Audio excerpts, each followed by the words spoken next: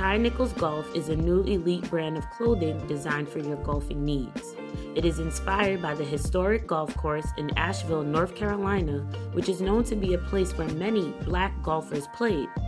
The clothes are so comfortable, and you can find multiple options offered. They have classic polo shirts, hats, socks, and they have regular everyday hoodies. You can find all of their products on www.mooneymerch.com. Hi everyone, welcome back to Black and Cold, a true crime podcast. I am Nichelle, your host, and I am back with another case for you guys this week. So before I jump in, I just want to say a few things.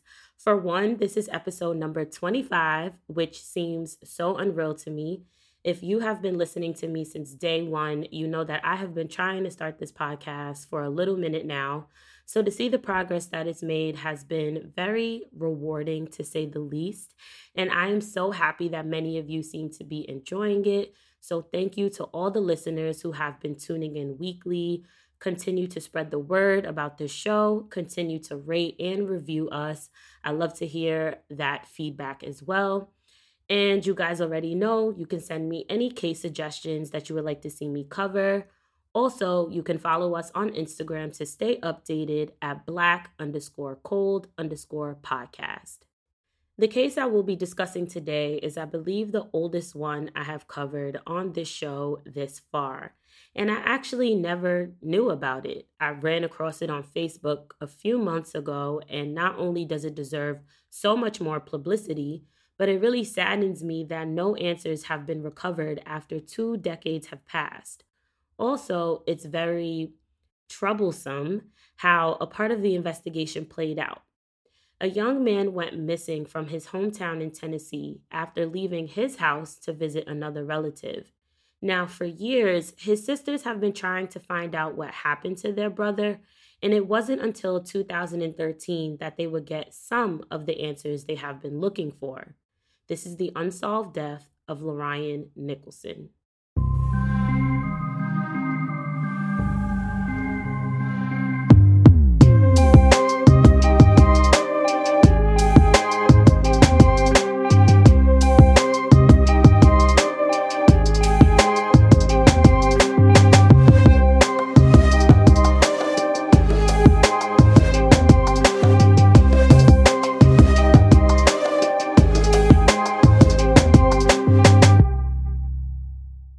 Loryan Nicholson grew up in Nashville, Tennessee. He was raised by his single mother, Sylvia, and it was hard for them as he was growing up. They lived in a fairly tough environment, so Loryan found his escape by playing basketball and running. Loryan was a student at Pearl-Cohn High School, and he loved track and field. According to an article from USA Today, Loryan's nickname was actually Flagpole because of his skinny frame. He was very fast, and that caught the attention of many of the coaches. A former coach spoke about Loryan in that same article and said that he won the city championship in the mile and half mile. He was top 5 in the district, and this was all while he was just a freshman. So he received a lot of medals and trophies early on in high school. Loryan even got one of his younger sisters, Amira, who looked up to him, into track. Loryan was described by his family to be more on the quieter, reserved side, but he was loving, caring, and protective of the people around him, especially his sisters. His younger sisters, Candace and Amira, did not live in the same household as him, but they all seemed to be very close as kids growing up. According to Amira, Loryan would cook for her and even do her hair sometimes. But by the time the year 1995 rolled around, many people began to see changes in Loryan. He began to withdraw from school, his friends, and even track. During his sophomore year, Loryan stopped going to school and left his mom's house to live with other relatives. His behavior became more concerning to his family. On Investigation Discoveries, still a mystery, Candace said she can recall speaking with her brother on occasions during this time, and he appeared to be sort of confused, and some of the things he would say just did not make sense. Shortly after his change in behaviors, Loryan was diagnosed with schizophrenia in 1996 at the age of 16. Sylvia decided to seek some professional help for him, and she took him to Nashville Vanderbilt Psychiatric Hospital, where he stayed for a while. He was examined and prescribed medication. Both of his sisters said they were not aware of their brother's diagnosis at the time, and this could have been due to the fact that they didn't live together. But they knew he was no longer in school, and like I said, Candace specifically began to notice questionable behaviors in her brother when they would have conversations. Lorian decided to enter the Job Corps in what would have been his senior year in high school. This could help him get his GED and some vocational training.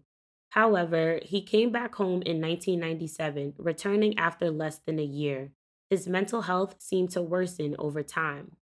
He returned to his hometown, but Lorian continued to be withdrawn from others. He began to smoke cigarettes, he only watched TV, and pretty much had no interaction with any of his friends anymore. His hair was turning gray by the time he was just 18 years old.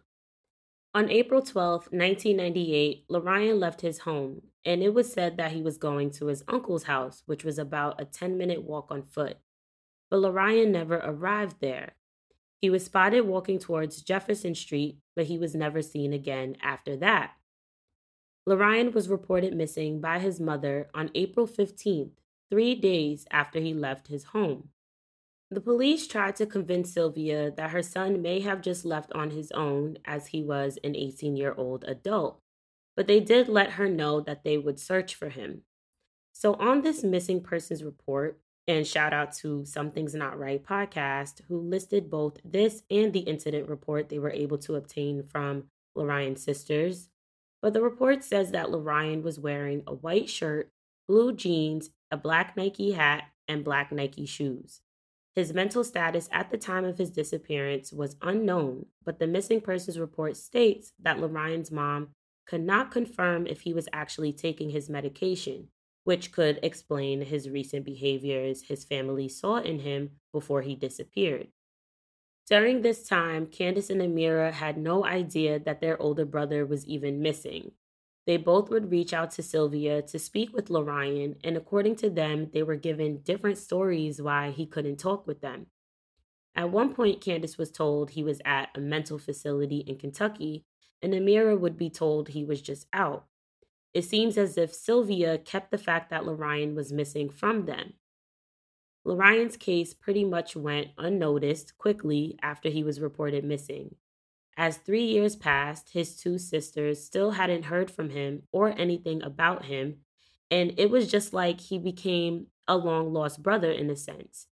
But as Amira got older, she began to realize that just didn't make sense. So in 2002, 17-year-old Amira confronted Sylvia because she felt she was hiding something and wasn't being truthful for the past years.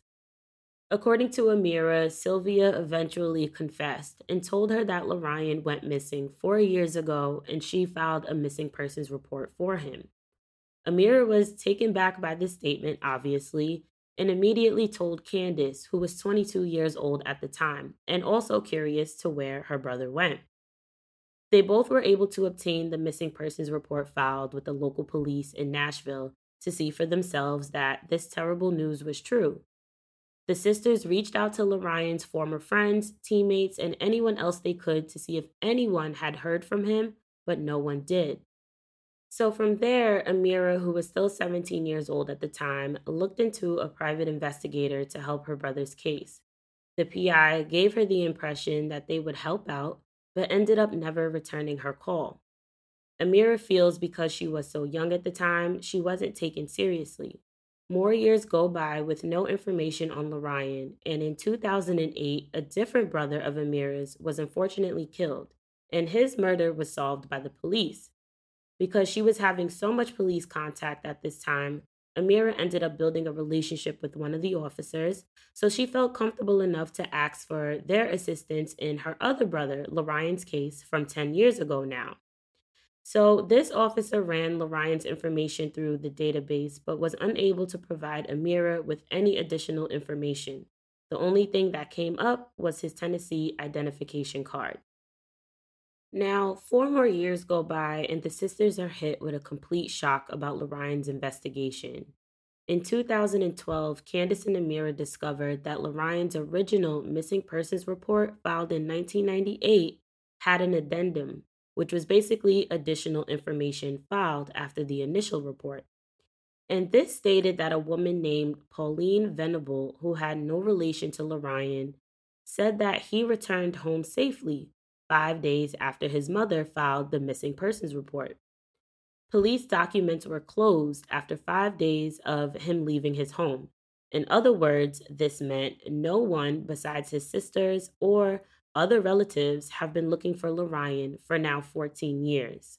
According to Metro Detective Charles Robinson in the Still a Mystery episode, the report was closed by exception. But the report was clearly false because no one has seen or heard from Lorion after he walked out of his home on April 12th. Candace and Amira were shocked by what they were learning. I mean, to them, it was kind of like, how could the police close a case based off the word of a stranger? Neither one of them knew who this Pauline Venable was, and she wasn't a family member. Also, there was no physical proof proving that Lorion wasn't missing anymore, so how could they just take her word? The next step they knew they had to do was to try and track down this woman, Pauline. But by the time they did that, Candace and Amira learned that she had passed away. But they also learned that Pauline was an elderly disabled woman who lived with her children at the time of Lorion's disappearance, which left them to wonder, how would she know about his whereabouts or about Lorion, period? Like, what was the connection here? The next step from there was to ask Sylvia if she knew of Pauline Venable, but she too said she had no idea. However, it wasn't until Detective Charles Robinson learned that the number listed on the missing persons report filed by Sylvia, Lorion's mother, was the number of Pauline Venables. So when he confronted Sylvia about this, her response was that she supposedly dated Pauline's son at the time. So I'm not really sure what to make about that. There also has been no other details about that information specifically anywhere else besides the Still a Mystery episode. So unfortunately, that is unknown. But the police reopened the investigation into Lorion's disappearance from there. His sister Candace began to do her own investigation from there as well. And that's when she entered her brother's description in the database NamUs. And if you guys are frequent listeners, you know I've mentioned NamUs before. If you are not, it is the National Missing and Unidentified Person System. And Candace got a hit of a body that matched her brother's description that was found on April 13th of 1998, the day after Lorion went missing. Candace learned the person in question was named John Doe 19, and they were buried in May of 1998 in Bordeaux Cemetery, a graveyard for indigent and unidentified bodies. He was the 19th unidentified man to be buried there.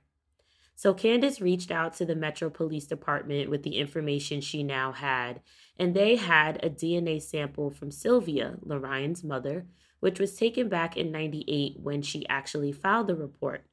And they were able to compare it to a sample of John Doe 19. In March of 2013, the results came back confirming Lorion Nicholson was deceased. On April 13th, 1998, a 911 call was made by a man at around 8 o'clock a.m. whose niece discovered an extremely burned body still smoldering. It was wrapped in a carpet, tied with rope at the dead end of Mary Street in North Nashville. This person was burned beyond recognition. Authorities weren't even able to tell the person's race or their gender at the time of the discovery.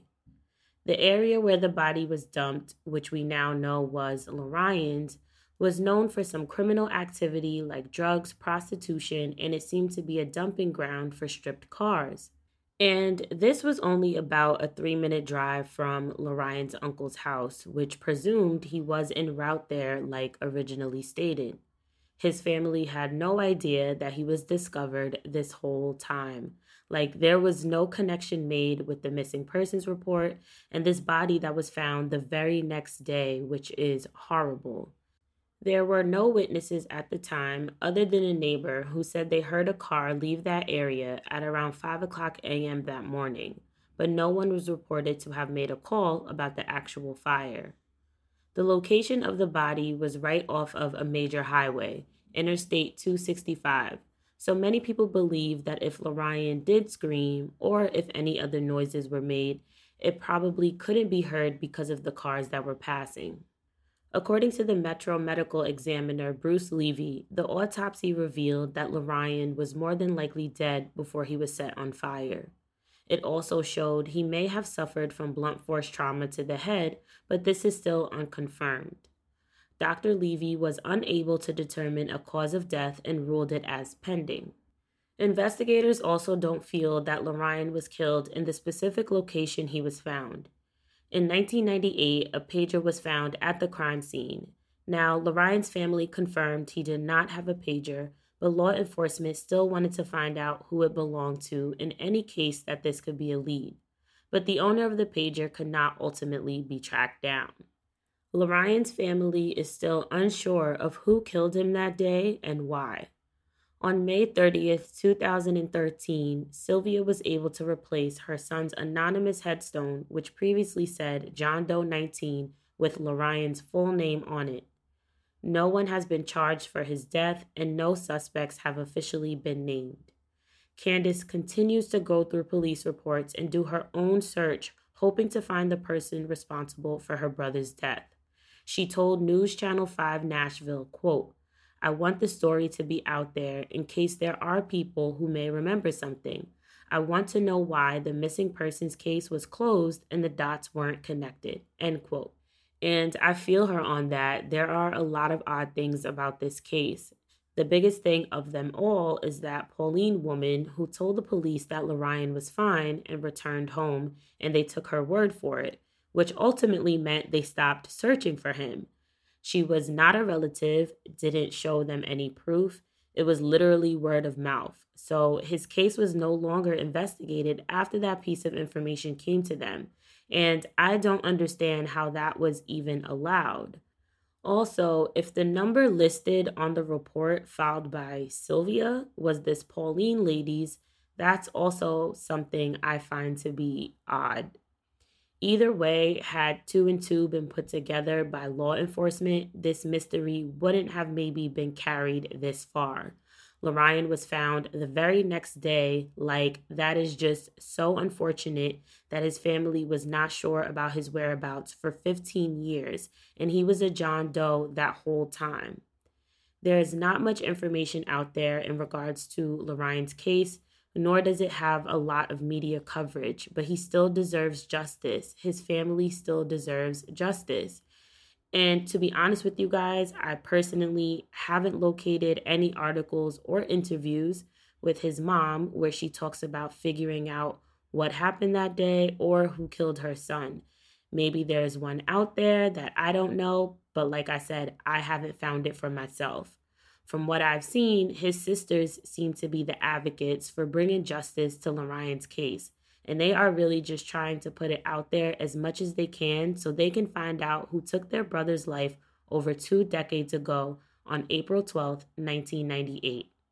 If you have any information on the death of Lorian Nicholson, you can contact the Metro Nashville Police Cold Case Unit at 615-862-7329.